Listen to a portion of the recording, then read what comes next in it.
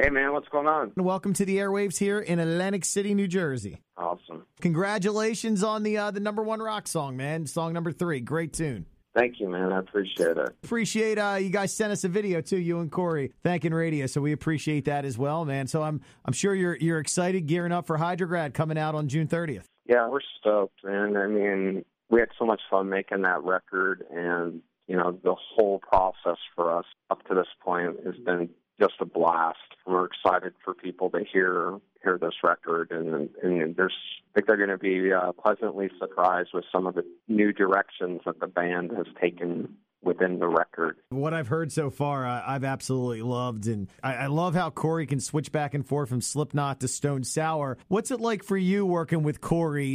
Because obviously there's two sides there with both bands, and you get the Stone Sour side. How do you guys interact in the studio? Well, honestly, Corey and myself have known each other since we were 15 years old. We have a certain way of writing together, and I think the coolest thing for how we write is within Stone Sour, we feel like we have no boundaries. You know what I'm saying? We can do anything. We can write heavy stuff. We can write, just rock tracks. The new album's got a song that sounds like a country song. I mean, we pride ourselves in the fact that we truly feel like we're not handcuffed by any genre of music, that we have the freedom to do whatever we want, and we do. I'm sure as an artist that's great that you can go in different directions and write different types of songs. Yeah, I mean, we don't have to sit around and go, hey, man, we need to write 10 songs like this song from the last record because it had some success. We truly write for ourselves and try to push one another and to do stuff that we haven't done on previous records. We don't want to write the same record. And sometimes, people don't like change, but it's just part of it. And that's where we are at this point. And with both bands, there's big gap between records. So we're in a different place from where we were when we did House of Golden Bones or Audio Secret.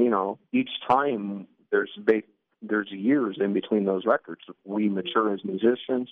You change as just a person and your outlook on things. And so, we write the best records we possibly can at that moment and stay true to just having fun. That was the big thing with this record was we're going to do it an old, new way, which is put us all in one room and record it and have as much fun as possible. And that's what we did. And actually, it's amazing that we recorded 19 tracks basically in a month, which is unheard of. And it's because, for one, everybody in this band is a great musician. And two, we had so much fun, and it was just us being in a room jamming. It's like, holy crap, we have this record, but it didn't feel like we were even making a record. It felt like a young band practicing in the garage, It was amazing. You mentioned how there's big gaps in between records because obviously Corey sometimes is off doing Slipknot and stuff. What are you doing during that downtime? Well, for me, I mean, Stone Sour is 24/7 for me. So, I mean, somebody still has to do stuff for Stone Sour, whether, like mentioned, recording the EPs and Corey's breaks within Slipknot and to work on merch ideas and make sure, in today's world, there's the social media stuff and just make sure that stuff is still out there and we're still active.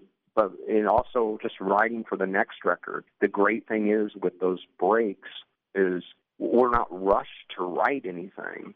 We know that we're going to have those breaks. So we really can, by the time we get around to making that next record, we can pick and choose stuff that we want to do. You know what I'm saying? It's really, I think the break is a blessing in the simple fact that it allows us to have time to write over the course of that time. When Stone Sour is not active, like we don't talk to one another and we don't see each other for 2 years. It's not like that at all. So we just pick and choose those breaks between everyone's schedule to still get together and write, record, and work on what will be the next record. I got to see you do the kickoff party for Rock on the Range out in Ohio at Express Live. You didn't skip a beat. You hadn't played in a few years, I guess, and you get on there. You got the new tunes. You paid tribute to Chris Cornell, which I want to say your cover of Outshine was tremendous live. Thanks, man. Yeah, what's it like after so many years getting back up on stage with all the guys? And how are you planning on fitting the new record in with the old Stone Sour stuff? Well, it's great being on stage. Once again, we're having so much fun, and And I'll go back to, I attribute it to actually having that break, you know. It makes you hungry again. So you're not just going through the motions because you're constantly touring. You know what I'm saying? So it's like we feel like we're a band that's 20 years old that just got signed. And we're having so much fun with everything. And as far as looking in the new tunes, our schedule right now has us touring until at least the end of next summer. You know, we'll slowly work that stuff in. We're playing 3 songs right now. There's talk of us adding more. We don't want to also just play too much right now without the album being out. Yeah. We want people to, you know, put the album out, let people digest it a little bit, and then, you know, we're going to build from there. I know you guys are going to be in our neck of the woods on July 26th in Camden at the BB&T. Of course, Korn and you guys and a host of other bands. It should be one hell of a night. And, of course, Hydrograd on June 30th. I will ask you this. It's not out yet, but do you get nervous leading up to a release of a record? I'm excited. I'll be honest. I'm not nervous at all. I think literally since it's been 4 years, I think our fans are ready for the new record. I feel like it's the most diverse record that we've ever done. And the way that we recorded it, I think, being the fact that we all got in one room live and played it, there's an energy to it. You know, we weren't stuck to a click track. So there's a natural human element to the entire record of pushing and pulling, and I think that's missing in music today. I think everybody's now become so reliant on Pro Tools and it being lined up perfectly to the grid that it sucks the life out of things. It doesn't sound like a band anymore. Everything's too perfect, and we're a rock band. It's not supposed to be perfect.